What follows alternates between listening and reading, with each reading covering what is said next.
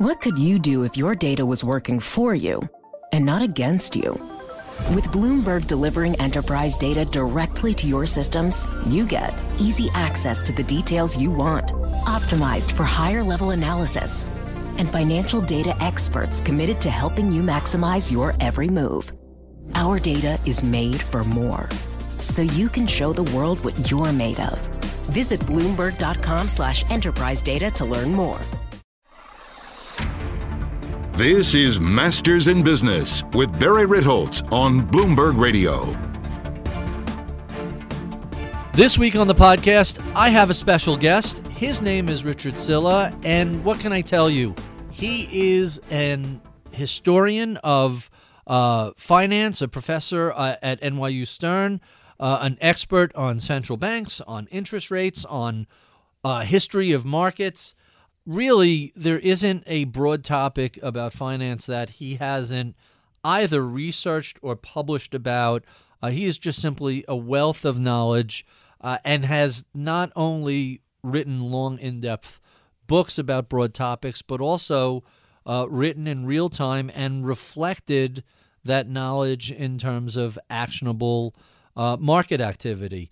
I found this to be not exactly a wonky conversation, but if you're at all interested in interest rates, finance history, central banks, things along those lines, I think you'll find this to be an absolutely fascinating chat. So with no further ado, my conversation with Professor Richard Sylla. I'm Barry Ritholtz. You're listening to Masters in Business on Bloomberg Radio. My special guest today is Richard Sylla. He is the Professor Emeritus of Economics and the former Henry Kaufman Professor of History of Financial Institutions and Markets at New York University's Stern School of Business. He is the author of numerous books, including American Capital Markets, A History of Interest Rates, and most recently, Alexander Hamilton on Finance, Credit, and Debt. Professor Sylla, welcome to Bloomberg. Glad to be with you, Barry. So I'm aware of your career and your contributions to the world of finance. I left out in our introduction that you are also currently chairman of the Museum of American Finance, which holds numerous events and has some really tremendous exhibits, really fascinating exhibits. But let's start by discussing the history of markets. Why should any of us be concerned about what took place in the past? Why should we study market history? Well, I think one of the main reasons for studying market history is that things that happen in the past tend to repeat themselves. You know, things like financial crises. We had one recently. It was kind of unexpected because we hadn't had one for a long time. But then just studying the way the markets behaved in the past, there are ups and downs. You can learn a bit about market cycles, and I think an investor needs to know where we are sort of in a market cycle because that's valuable information. So can we trade on that information? Can we actually use that information to make risk-reward decisions, or does it just provide a framework for how we're conceptualizing broader market cycles? Well, I have a couple times in my career have made my own investment decisions, and they turned out to have been right.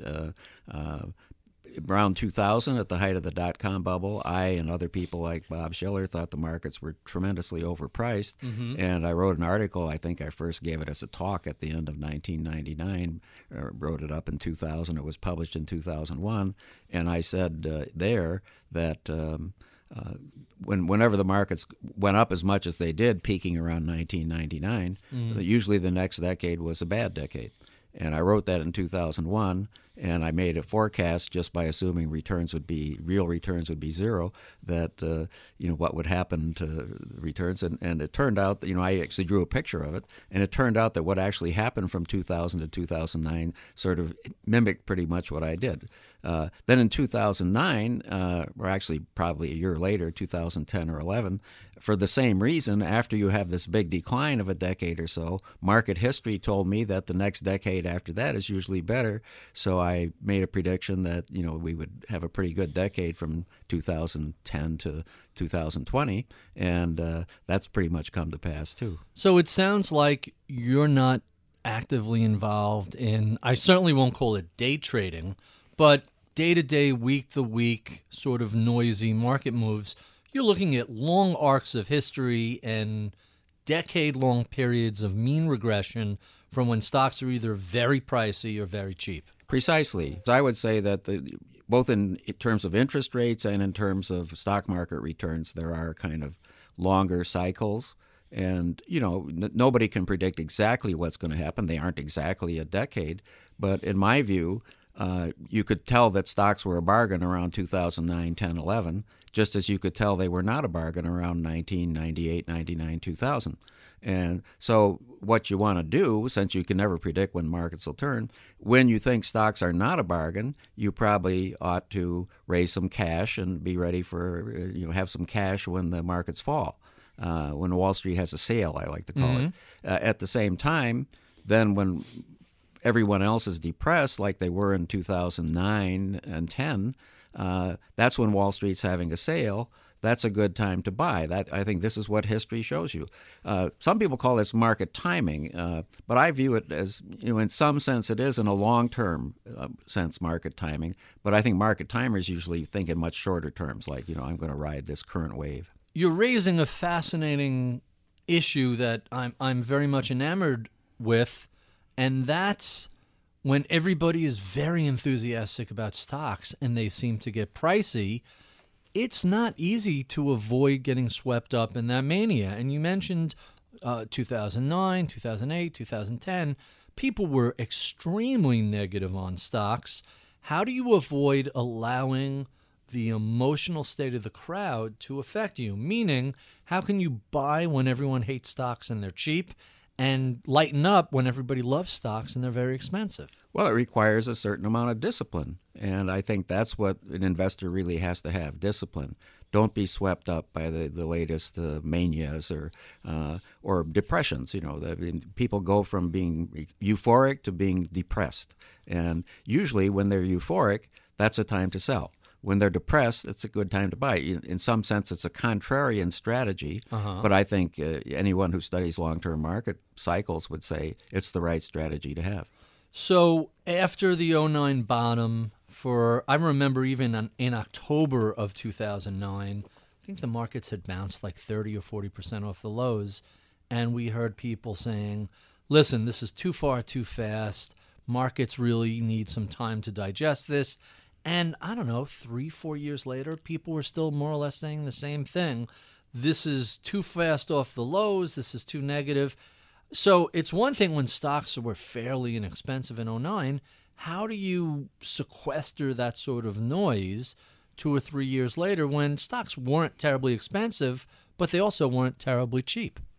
I think that's where the history comes in. I think if you realize that markets tend to trend for 10 or 15 years in a certain direction, and you can kind of tell where you are. I mean, I could tell in 2009 and 10 that the markets were at one of their low points of all of U.S. history for 200 years of market history.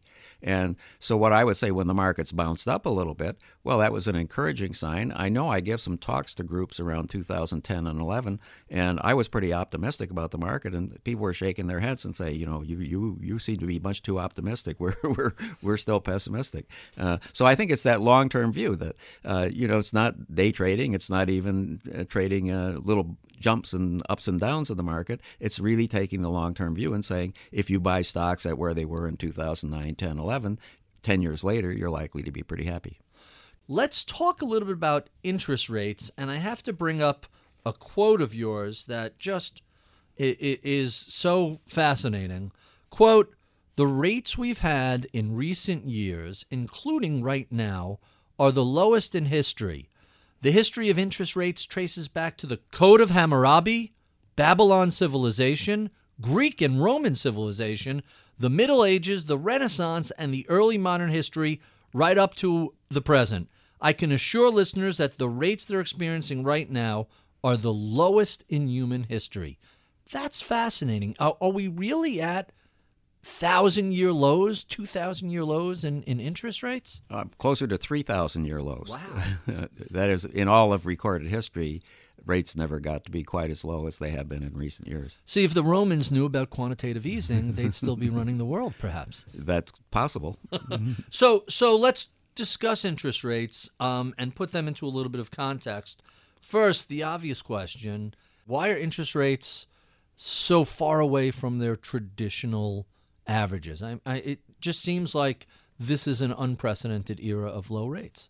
Well, it is an unprecedented era. I would say the main reason rates have been as low as they've been in recent years is the financial crisis of 2007 to 9, I call it. It started in 2007 and kind of peaked out after the Lehman failure and continued into 2009 when we had a great recession, and 10% unemployment.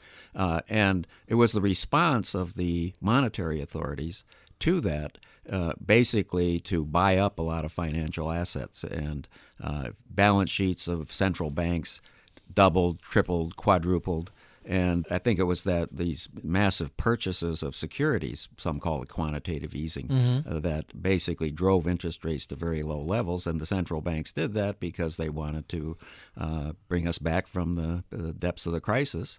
And they succeeded, but they only succeeded after keeping interest rates at very low levels for a long time, the lowest levels in human history. If I recall, after the dot-com crash in 2000 and then the recession that lasted from March of 2001 to October of that year, Alan Greenspan had taken rates down, not quite to zero, but they were under 2% for a couple of years, and they were at 1% for at least a year.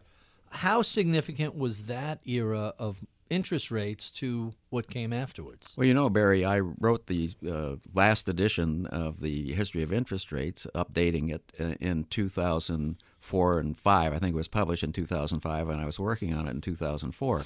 And at that time, I thought that maybe we had reached the low of the interest rate market. And you mentioned the recession of 2001. Greenspan's Fed responded to that by driving their policy rate down to as low as 1%. I think in 2002 and 2003, we had a Federal Reserve policy rate of about 1%.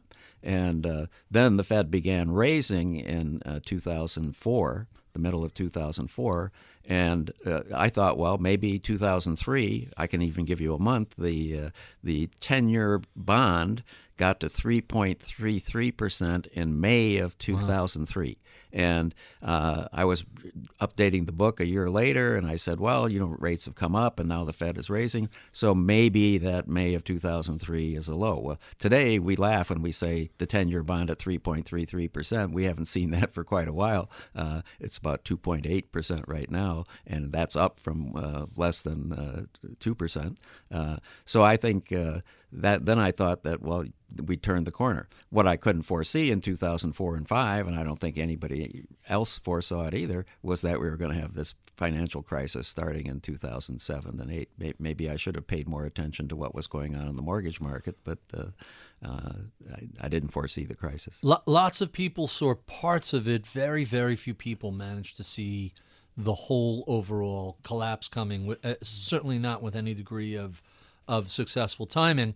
Some people during that era were saying, well, these low rates are a function of the cash glut we have. China has a ton of cash. That's what's driving rates down. What's your view on that? Well, Ben Bernanke, I think, thought that there was a glut of savings in the world. And that was one of the reasons, this is before the financial crisis, why were rates so low. Actually, when the Fed was raising starting in 2004, from 2004, middle of 2004 up to 2006, the Federal Reserve raised its policy rate 25 basis points at every meeting.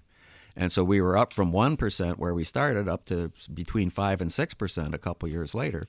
And they were hoping that, that longer-term interest rates would respond to that, but they were surprised when they raised the short-term rates, but the long rates didn't really go up very much. And that's when Bernanke coined this glut of savings in the world, that there was just such a demand for safe government bonds that despite the Fed raising short-term interest rates, the long-term rates didn't move much at all. Greenspan called it the conundrum. The conundrum. So I've heard the phrase recently, normalizing interest rates. The Fed isn't merely raising rates, but they're getting off an emergency footing and moving back towards normalization. What are your views on that? Well, I think I think that's what they're trying to do, and from my historian's perspective, I would sort of say that people would say, well, what is a normal rate? How far do we have to go to get to a normal rate? And when I was just a kid in the 1950s, the Fed was normalizing interest rates. So interest rates had become very low in World War II, partly because the Fed was enlisted in the war effort and given the job of pegging government bonds. It was 2.5% on a long-term bond and 3/8 of 1% on Treasury bills. Wow. And after the war, the Fed maintained that pegging for a while, because the Secretary of the Treasury wanted to minimize the interest cost of the national debt. But then the Fed said, if we keep doing this, we're going to cause inflation. So in 1951, the Fed was given its freedom to normalize, basically. And over the course of the 1950s, those very low rates that came along with World War II gradually rose, and by the end of the 50s, they were up where you got like 4.25%, 4.5% on a government bond, maybe the late 50s, early 60s. And I would say, from a long-term perspective, that something like that, between 4 and 5% on a long-term government bond, and maybe 2 to 4% on shorter-term stuff, that's sort of normal rates. Well, so that's what I'm thinking the Fed is doing now. Maybe something like the 1950s, where they'll gradually increase rates till we get to normal. And I think normal is 4 to 5% on a government bond long-term, and maybe 2 to 4% on short-term stuff. Let's talk a little bit about your background. You have some really interesting history. You studied for a time at the Indian Statistical Institute at Calcutta. Tell us about that. Well, that was after my undergraduate education at Harvard, and I was a fairly good student at Harvard. What did you study undergrad?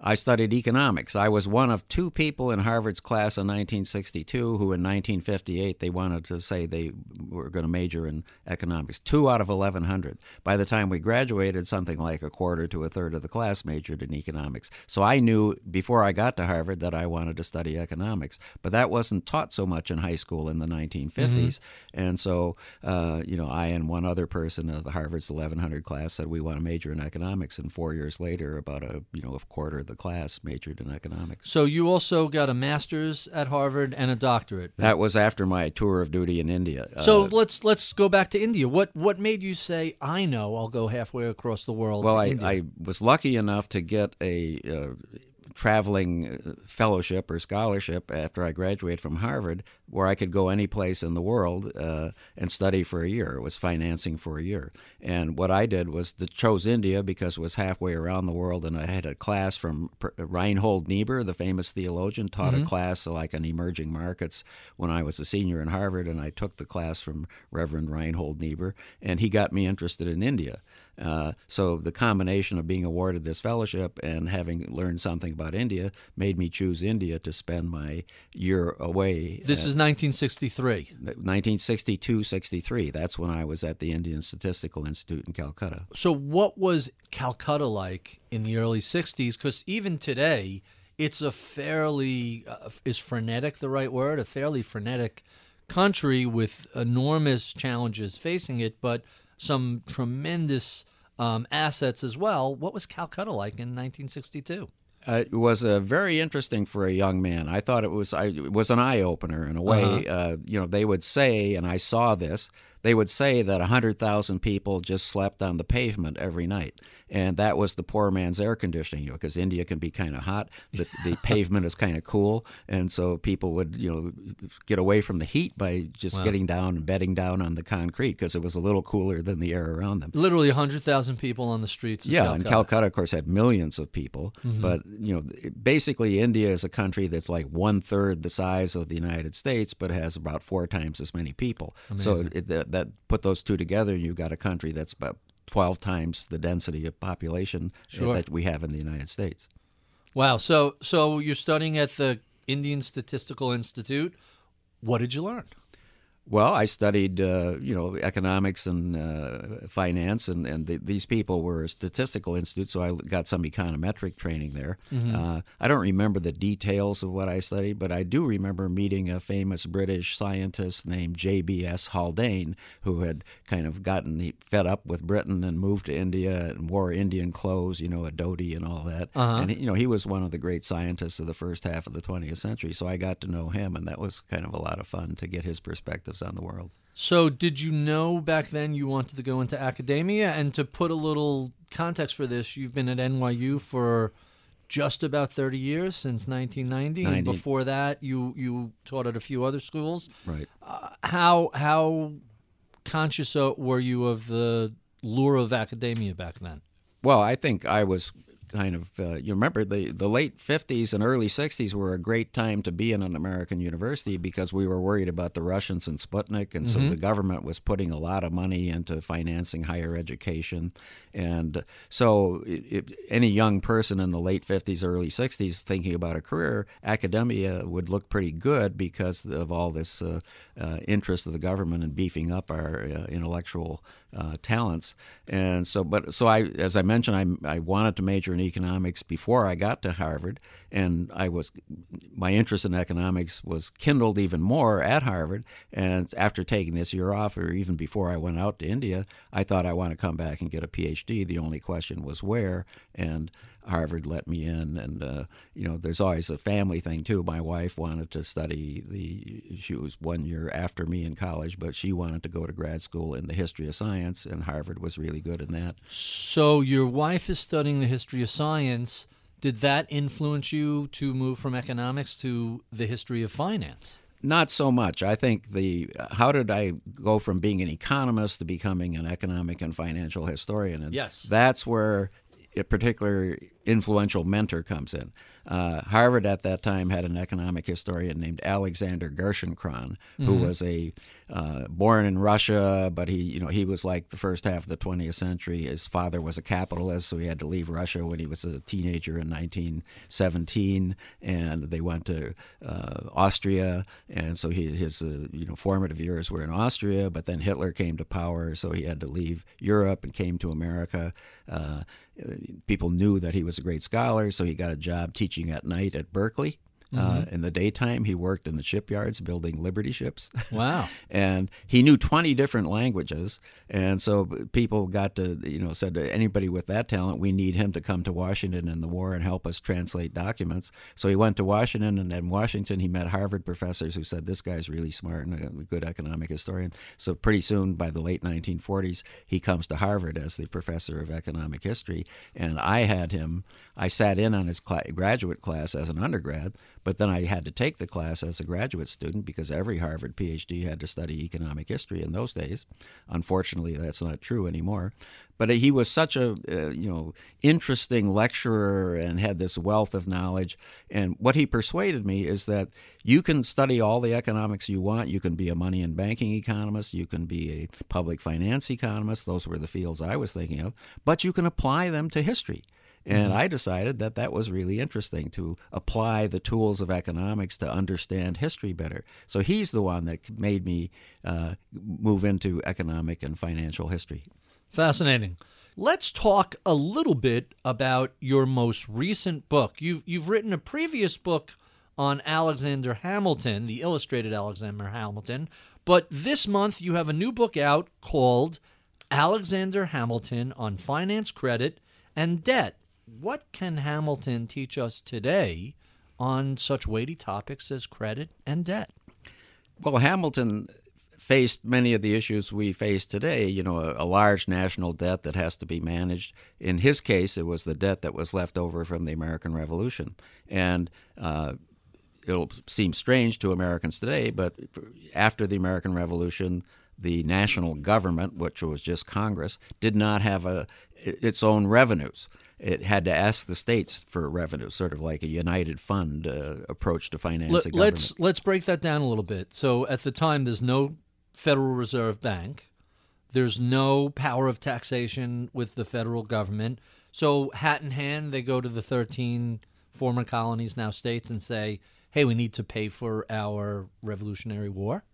Right, and the states basically said, we have our own problems. We can't really contribute very much to the federal government. So in the 1780s, after the revolution is over and Britain has recognized America's independence, the national government did not have the money it needed to pay the interest on its debt, much less the principal. Basically, the United States was like a country in default on its debts. It borrowed a lot of money and could not pay the interest. From who? Who? Obviously not Japan and China back then. Who were the creditors to the U.S. while we were throwing Britain out? The largest part of the debt was financed by Americans. The really? bonds were sold to Americans. Lots of merchants bought the debt, and in some cases, the debt was issued as IOUs to soldiers and suppliers. Wow. The government didn't really have the revenue while the war was going on to pay for what it needed, and so it would take things, actually, confiscate goods, but give people a receipt saying, when Congress gets around to it, you'll be paid this. So some of the debt was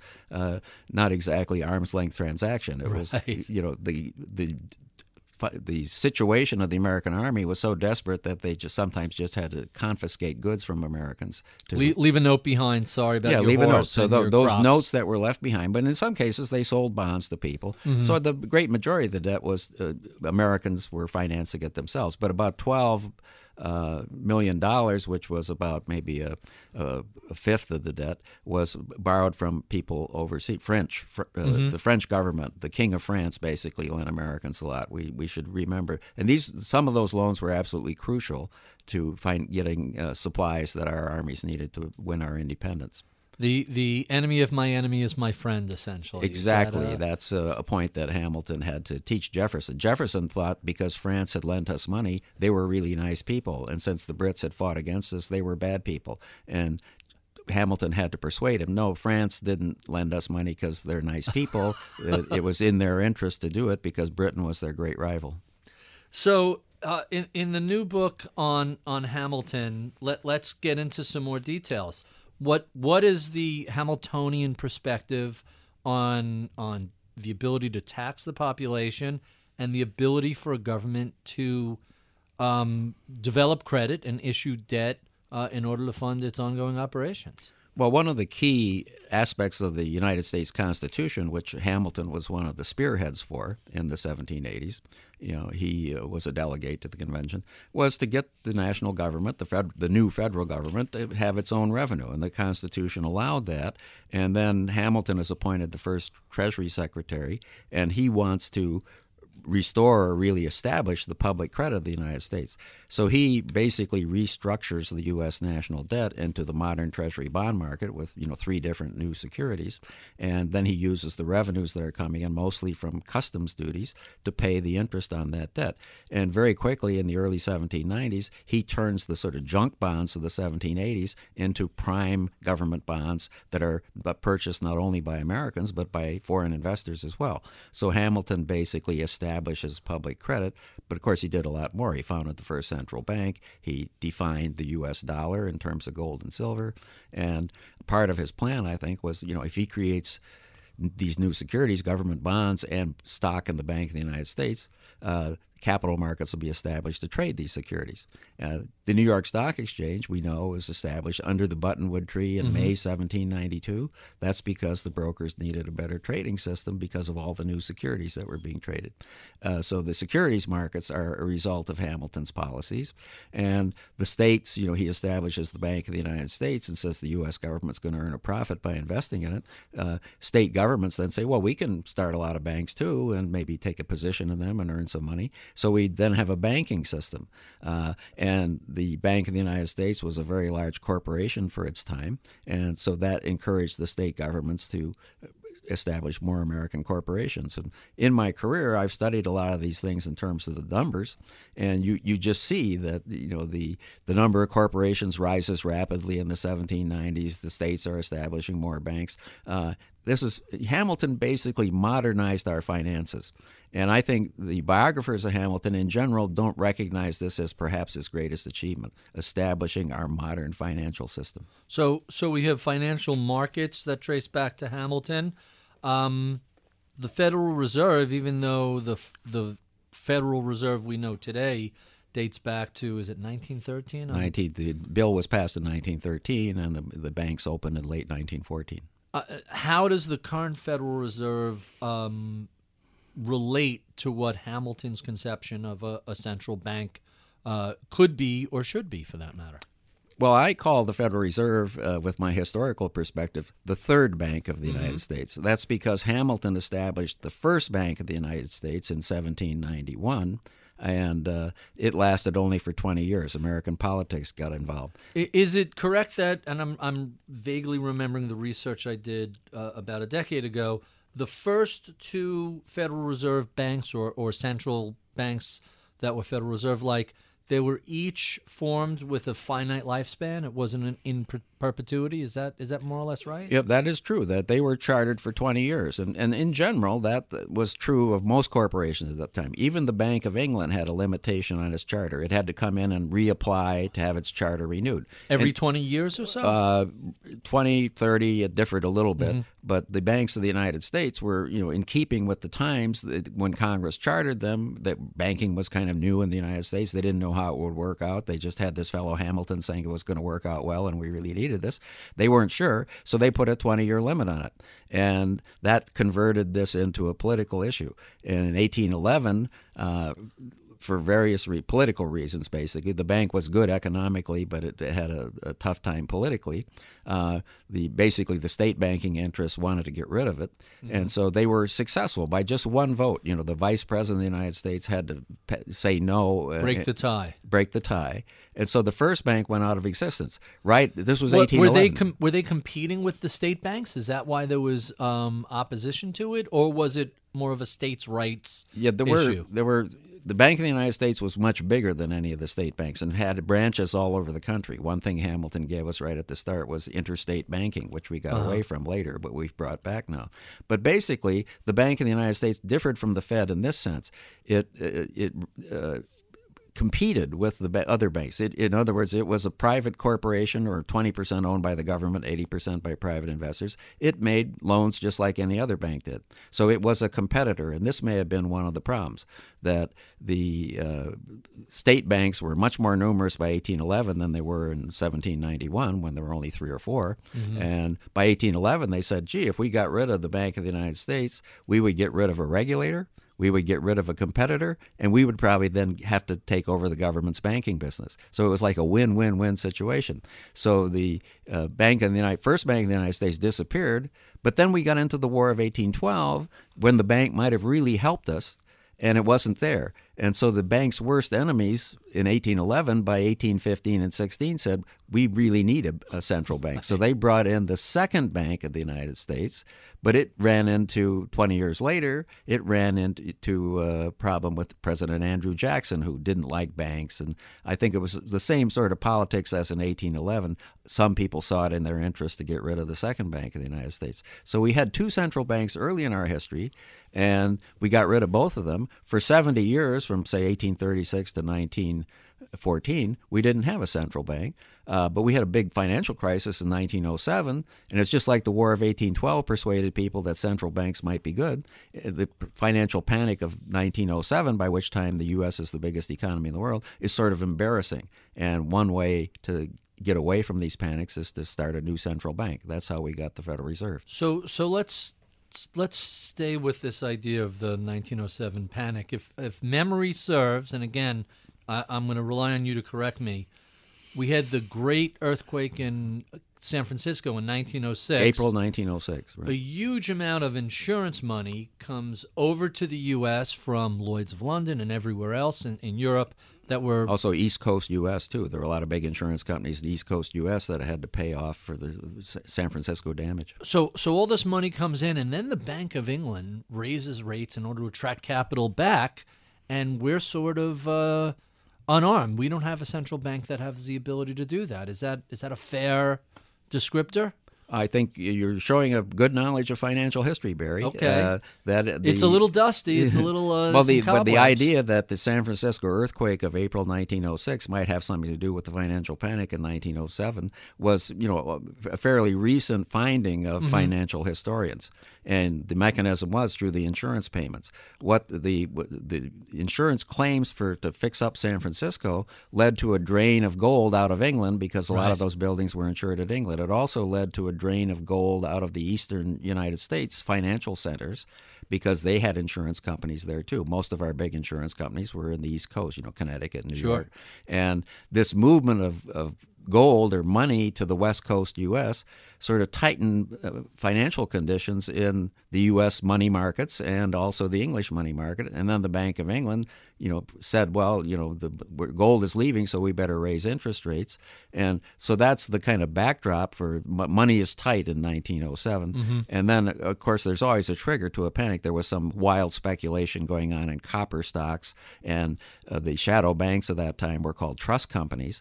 The trust companies were involved as shadow banks in financing some of the speculation in copper stocks. One of the copper speculators failed, and that triggered a run on the trust companies. But it was the backdrop of it was financial conditions were tight anyway, and then you had a sort of bankruptcy and implication of trust companies as being involved. So people rushed on the trust companies and took their money out, and that's what the financial panic. Last financial panic question. Go back the decades before the formation of the Federal Reserve and the 1907 panic.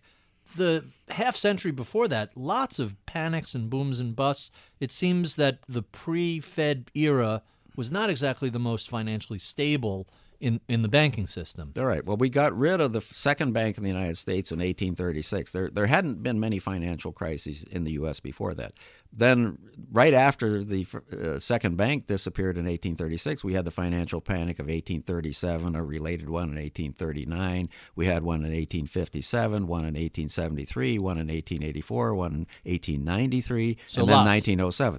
Right. I've actually done some research on this, and what I can say is that financial panics were at least twice as frequent when we did not have a central bank as they have been when we had a central bank. Can you stick around a little bit? We'll keep the tape rolling and continue chatting about all things financial panic. I love to talk about this stuff, certainly. We have been speaking with Professor Richard Sylla of NYU Stern, author of numerous books, most recently Hamilton on Debt, Credit, and Finance. If you enjoy this conversation, be sure and stick around for the podcast extras where we keep the tape rolling and continue discussing all things panic-worthy. Be sure and check out my daily column. You can find that on BloombergView.com. Follow me on Twitter at Ritholtz. We love your comments, feedback, and suggestions. Write to us at mibpodcast@bloomberg.net. I'm Barry Ritholtz. You're listening to Masters in Business on Bloomberg Radio.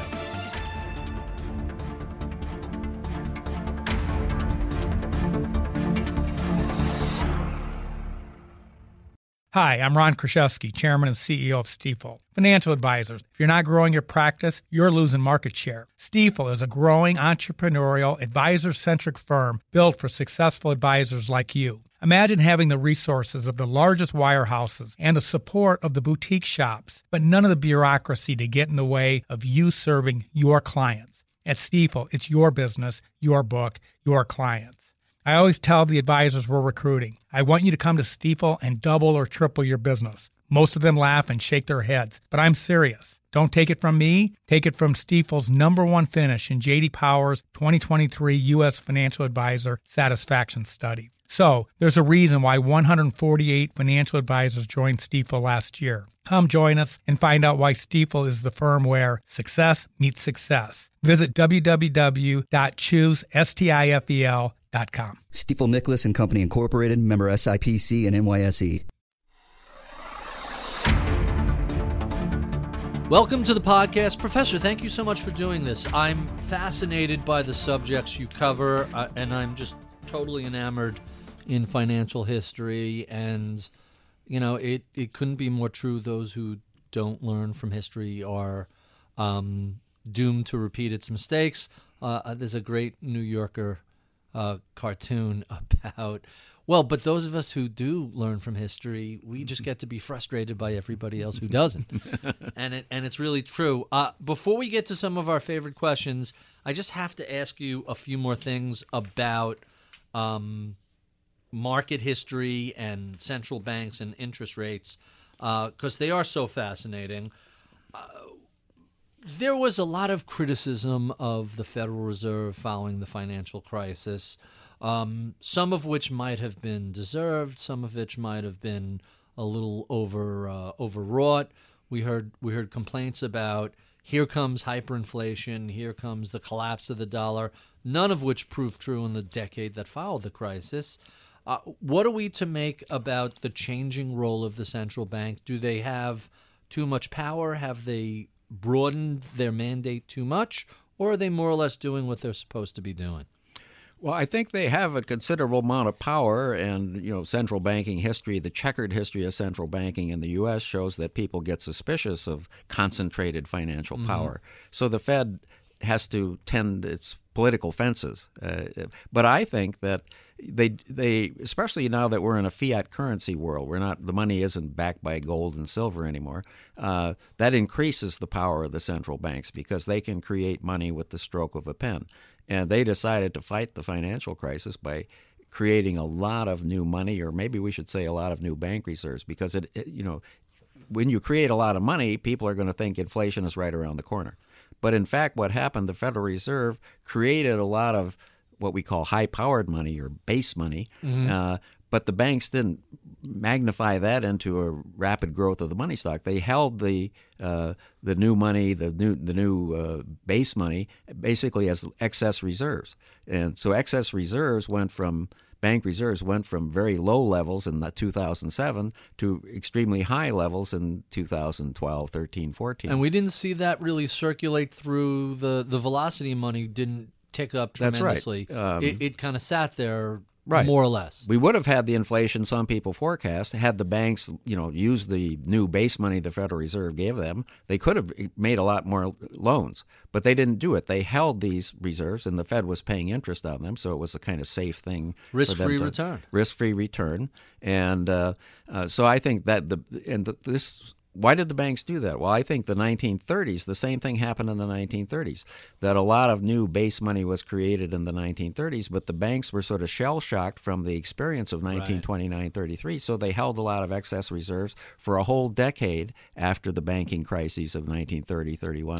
Doesn't the pendulum always swing from they were way too loose in the early 2000s, meaning the banks, they would give, here, can you fog a mirror? Great, here's a mortgage, to after the crisis, you have a good credit score, you have a decent income, you have a good work history, and they still made people jump through all sorts of hoops to get credit. Sure, I had a personal experience of that. I bought a condo on Roosevelt Island here in New York in 2007, and it was really easy in 2007 to get the financing for me to buy my condo on Roosevelt Island.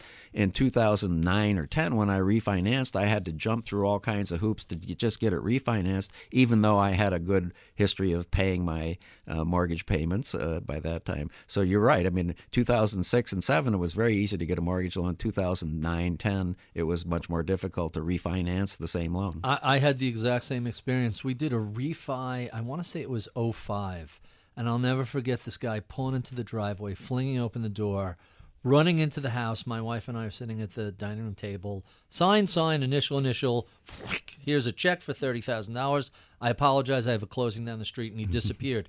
If he was in the house for 5 minutes, and I want to say it was like a $300,000 mortgage, if he was there for 5 minutes, it was a long time. And I very vividly recall turning to my wife and saying, this can't be good. This was just a crazy, it was like a giant red flag. We buy a house in 2013, could not have been further opposite from that experience, where every month as we're waiting to the closing, the bank is saying, what's this deposit? You've asked me this every month for 6 months. That's my direct deposit from work. It shows up. Here's the bank it comes from. Here it is. We've discussed this. Every single month they would ask. I assume you had similar craziness when you bought the condo after the... Oh, yes. You had to send in tax records. You had to send in new paycheck stubs. The one you sent 3 months earlier wasn't good enough for them. That's right. And I think they had a checklist of things they had to do after the crisis, and it just meant that it was much harder to get a loan. And, of course, the opposite side of that was that when the Federal Reserve was giving the banks a lot of liquidity, the banks weren't making those loans, right, or making it harder to get those loans. So the excess liquidity just stayed on the balance sheets of the banks as excess reserves, and we didn't have the inflation some people forecast. So what about the modern era of central bank transparency? I remember when I started as a trader 100 years ago, you would find out what the central bank had done because interest rates would tick up or down, and people would say, oh, the central bank must be buying or selling paper. And that was what affected it. You had to interpret what actually took place in the market via price action. Today, it seems every single step is telegraphed long in advance. Is that transparency a good thing or a bad thing? I think it's probably a good thing because the markets sort of get an advance warning of what the Fed is likely to do, and I think that then you have more time. You're not shocked when the Federal Reserve raises its policy rate when you didn't expect it. So now they telegraph that they're probably going to have some rate increases, and I think then the markets adjust more easily. So I think the transparency is probably a good thing. Does the Fed lose the ability or lose the capability to shock markets or surprise markets, which is also a tool in their toolbox? Well, I think they can still shock markets. They have the power to do that. Like if they have a increase in rates or a reduction in rates when it wasn't expected. That's the whole thing. That what are people expecting? For example, expectations really matter. I think when we're actually right around the 10th anniversary of Bear Stearns' failure, right. The government, the Federal Reserve came in, made a deal to transfer a lot of the assets to J.P. Morgan Chase. And I think then people said, well, okay, the Fed is going to do that for Bear Stearns. We don't have to worry about other banks like Lehman because Lehman was bigger than Bear Stearns. So the markets expected that if Lehman got into trouble, the same thing would happen. The reason the crisis became so bad in 2008 after the Lehman failure is that the markets didn't expect it. So that was a big shock. So I think the Fed can still have an ability to change its rates or do something when the markets weren't expecting it. And then you would have this. But I think the Fed, you might have an adverse reaction. But I think the Fed sort of thinks we really don't want to do that unless it's absolutely necessary. Let's telegraph what we're thinking. I've always wondered what the thinking was like with the Fed taking a pass on Lehman Brothers and not rescuing them. And three things come up all the time, or at least when you look at the details. You have the moral hazard argument. Well, if we rescue them, then Bear Stearns is still a one-off. If we rescue Lehman, hey, aren't we telegraphing to everybody else that if you run into trouble, we'll rescue you also? The second issue is their books were just a mess between Repo 105 and everything else, and it was really hard to figure out what Lehman was genuinely worse. But the thing I always fantasize about, I wish I would have been a fly on the wall during that meeting, and a lot of people are unaware of this. Warren Buffett of Berkshire Hathaway, offered $5 billion fairly early in the process to Dick Fuld of Lehman Brothers. And Fuld thought Buffett was trying to steal Lehman and rejected him. Buffett got a much better deal paying for a chunk of Goldman Sachs at much more distressed prices. But I always imagine that conversation amongst the Federal Reserve. Wait, he turned down Warren Buffett, and now he's hat in hand is coming to us. Yeah, no, we're gonna pass on this. You guys are gonna have to you're gonna have to hit the sidewalk on your own and just leave us out of it. That was how I always imagined that. I think that's a fair statement. That I think.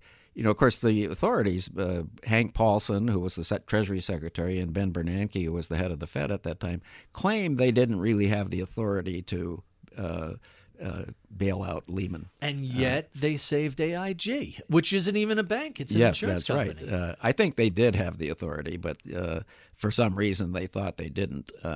But the moral hazard problem was there, and I think Hank Paulson actually made the decision not to help Lehman because it would send the proper moral hazard lesson. It turned out that he was probably wrong, that that triggered this tremendous crisis, and the Fed had to mop up afterwards, and the Treasury did too. But yeah, I think that you can. There's moral hazard. If you're really worried about moral hazard, you might shut down the insurance industry. The question that I always debate with people about is, was Lehman Brothers the trigger for the crisis, or were they merely the first mobile home in the park that the tornado happened to take? They were certainly much bigger than Bear Stearns. They were, and I think you mentioned that their balance sheet was hard to figure out. I remember on the Friday before Lehman shut down on Monday, Lehman announced that there was no problem and that it had 20 billion of capital after it paid all of its liabilities, but that was only because they overvalued some of the securities they had, and that was the real problem. David Einhorn, a hedge fund guy in New York, had predicted all year long that Lehman was in bad shape, and it turned out he was right. Yeah, he had done a deep dive into the books and said they've wildly overstated their value. And Barclays, if memory serves, Barclay Capital went in, looked at the books, said we can't do this now because we can't figure out what your liabilities are. We're happy to buy you out of bankruptcy after you file, so we have no liabilities. Right. And ultimately, that's what they ended up doing. Yeah, and you mentioned Dick Fuld, too, who was a Stern School graduate, I believe.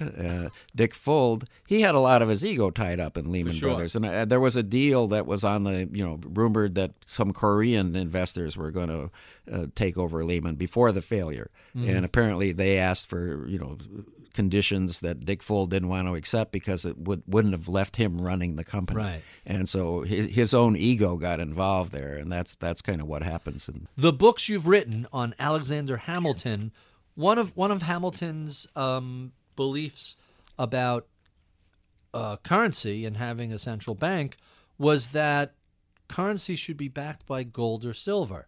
That ended 40 years ago when Nixon took the U.S. off of the gold standard. What was Hamilton's justification for that belief system, and how do you think he would look at the current state of the economy? Well, I think Hamilton was a student of economic and financial history. That when you read his writings, which I do quite a lot, you see that he knew a lot of financial history when he was operating. And so one of the things he knew was that England had a strong currency anchored in gold, the Dutch Republic had a strong currency anchored in silver, and Hamilton called gold and silver the monies of the world. Mm-hmm. And I think he wanted the U.S., which didn't have its own currency unit, to be like the other countries of the world, and therefore that would ease international trade and eliminate a lot of currency risk and things like that. So in his time, he was trying to bring the U.S. up to the standard of that time. What do you think he would look at current currencies that aren't necessarily backed by hard metals like that? Well, he would be skeptical of it in the sense that he wrote that it's very easy to stamp numbers on paper and call it money. It's easy. It's the stamping of paper, he said, is very easy, and it offers a temptation to governments. He didn't. The banks of the United States were private corporations for the most part, because Hamilton worried that if Congress controlled the central bank, it would just be printing money for Congress. So that would never happen, would it? But I think what Hamilton probably, even though his policies led to it, Hamilton couldn't possibly have foreseen the tremendous economic growth of the last 2+ centuries. And when he digested the growth of the last 2 centuries, he might say, really gold and silver are fairly expensive ways to back money. Right. You work very hard to dig the gold and silver out of the ground, refine it into bars, then bury the bars back in the ground. And Lord Keynes made fun of that. And I think Hamilton would be a little more modern and say, if you can control what the central bank is going to do, it's a lot cheaper not to base your money on gold and silver. Makes sense. Let's jump to our favorite podcast questions. These are the questions we ask all of our guests. You're a fairly well-known person. Tell us something that most people don't know about your background. What most people don't know about my background? Well, I think I had one great financial triumph around 1981 that most people don't know about. And here's the situation. I'm in North Carolina at the time, and my wife takes me off to her church.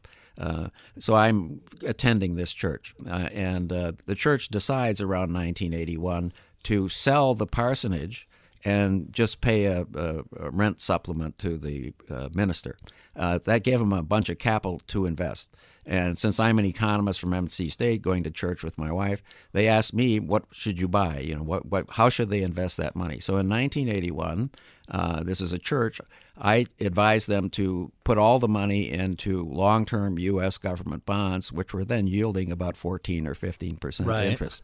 And so they did that, and not only did they, for 15 or 20 years after that, get this 15% return on their money, but during the 1980s, interest rates came down and the bonds about doubled in value. So they were getting a tremendous return on this investment. They thought I was a genius, even though it was just I was lucky with the timing. But here's what people don't know. They were so happy about what I'd done and thought I was a genius that they made me the chairman of the board of trustees of the church. And so most people don't know that one of my greatest triumphs in life was being the chairman of the board of trustees of a church of which I was not a member. That's very, very funny. Tell us about some of your early mentors. You mentioned one at Harvard. Who were the people who affected your view of economics? Well, I got interested in economics in high school, and economics was not a subject in the late 1950s that was typically taught in high school. So I have to give a shout out to my high school economics teacher. His name was Ralph Schmidt. I used to keep up with him, but I haven't been in touch with him in recent years, and I'm not even sure he's still alive. I hope so. Ralph Schmidt taught a really college-like course in economics while I was a senior in high school. And that just got me. We read things like Robert Heilbronner's Worldly Philosophers, but a real good economics textbook as well. And I knew all about Paul Samuelson and Milton Friedman and people like that while I was in high school. So there was that high school teacher that kindled my interest in economics, and it's never left. You know, now 60, 70 years later, I'm still interested in it. Then I mentioned, well, I should talk about college because Gerschenkron, my PhD advisor, came later. But while I was in college, Harvard had a couple professors named Otto Eckstein and Seymour Harris. Otto Eckstein later on founded Data Resources, which became a big data firm.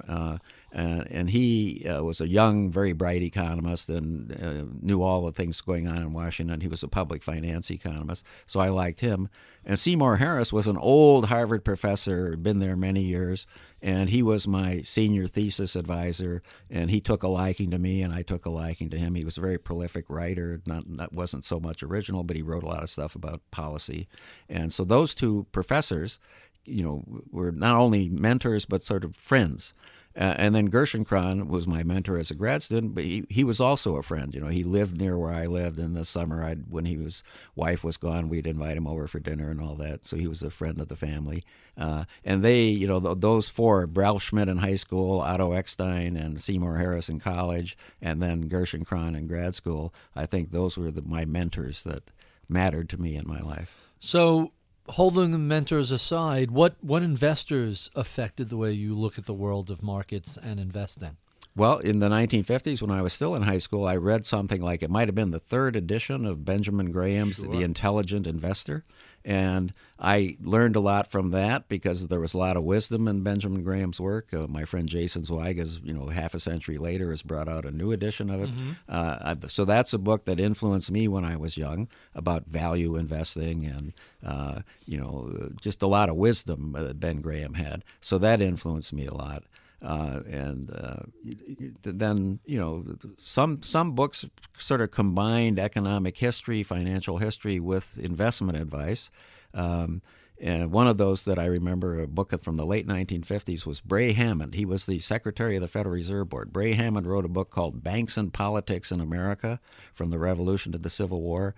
And it's just a wonderful book. It's well worth reading half a century later because it captures the spirit of America. The country was built by steam and credit, and fraudsters were there and all that. He'd go into financial frauds, how they took place. And at the end of it, he would say, "Thus did America grow great." It was kind of sarcastic.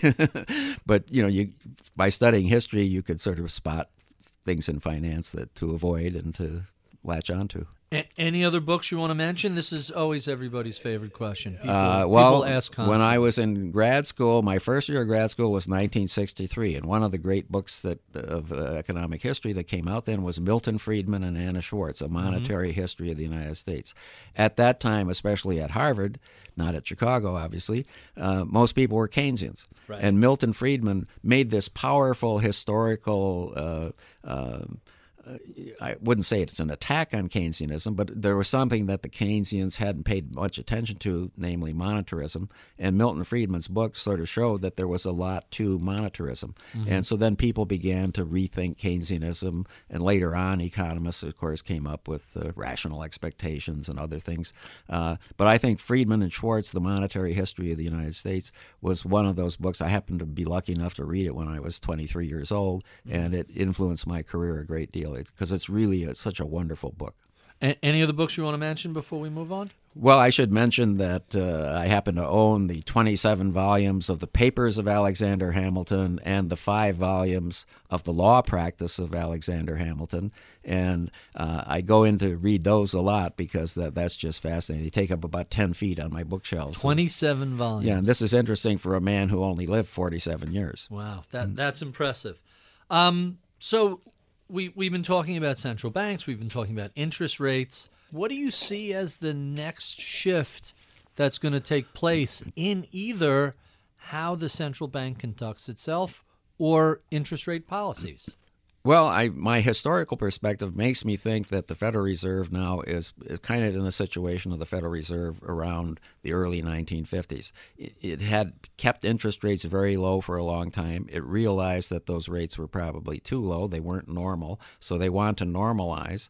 And I think that the goal of the Federal Reserve over the next few years will be to gradually increase our interest rates back to more of a normal level.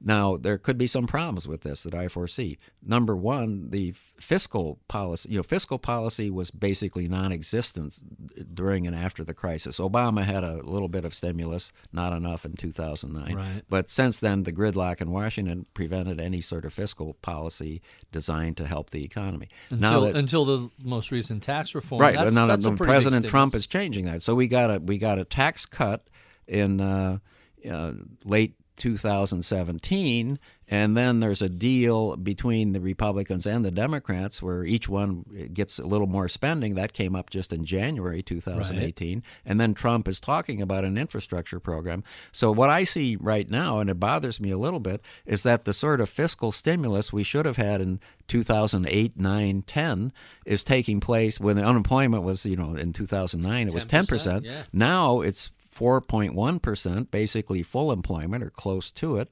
And we're getting the fiscal stimulus we should have had when unemployment was 10% when we're sort of fully employed. So what the Federal Reserve may have trouble containing inflationary pressures, and it may have to raise interest rates faster than it did in the 1950s when they could just move up gradually over a decade.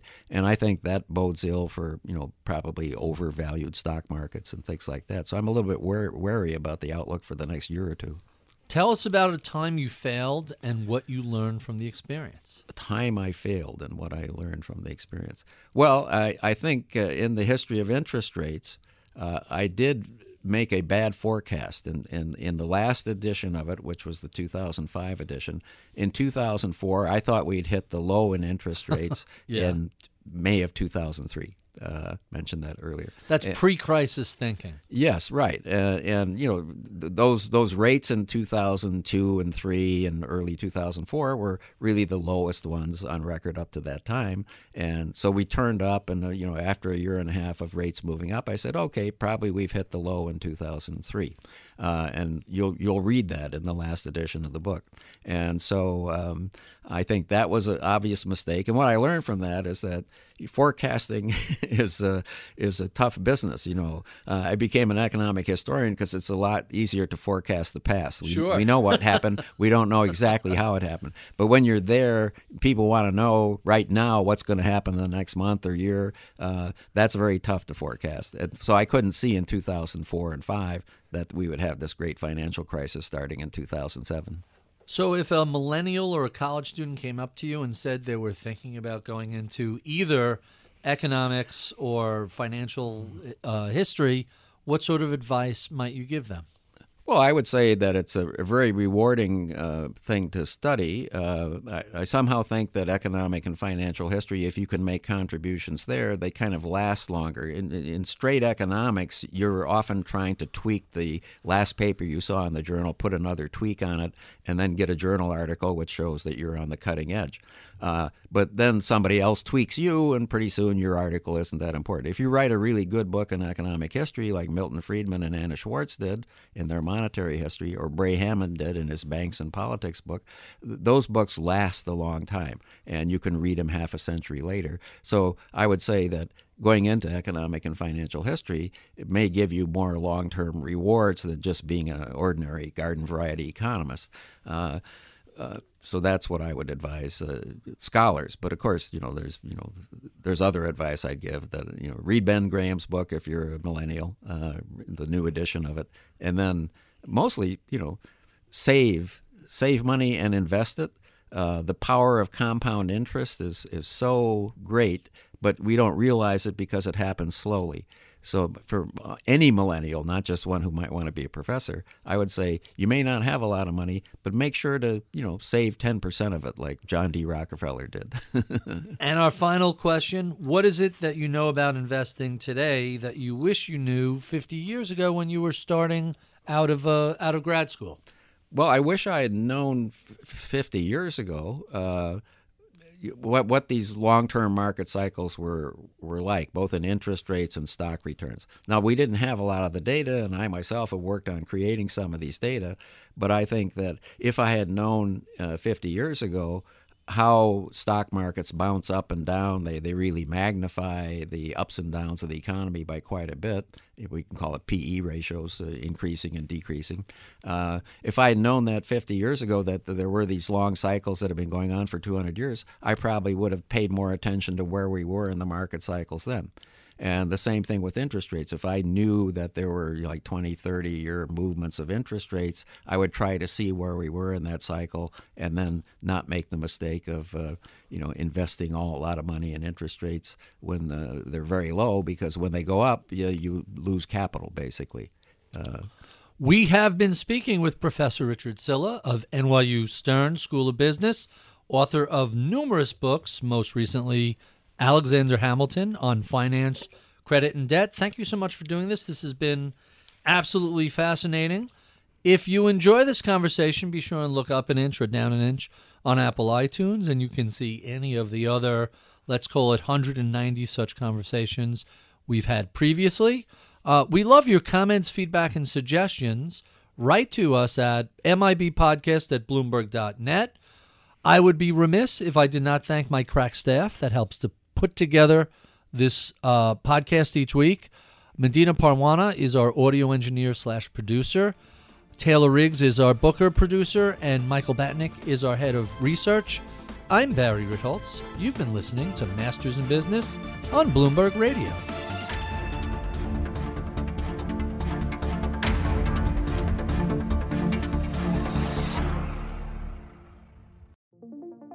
What could you do if your data was working for you and not against you? With Bloomberg delivering enterprise data directly to your systems, you get easy access to the details you want, optimized for higher-level analysis, and financial data experts committed to helping you maximize your every move. Our data is made for more, so you can show the world what you're made of. Visit Bloomberg.com/enterprise data to learn more.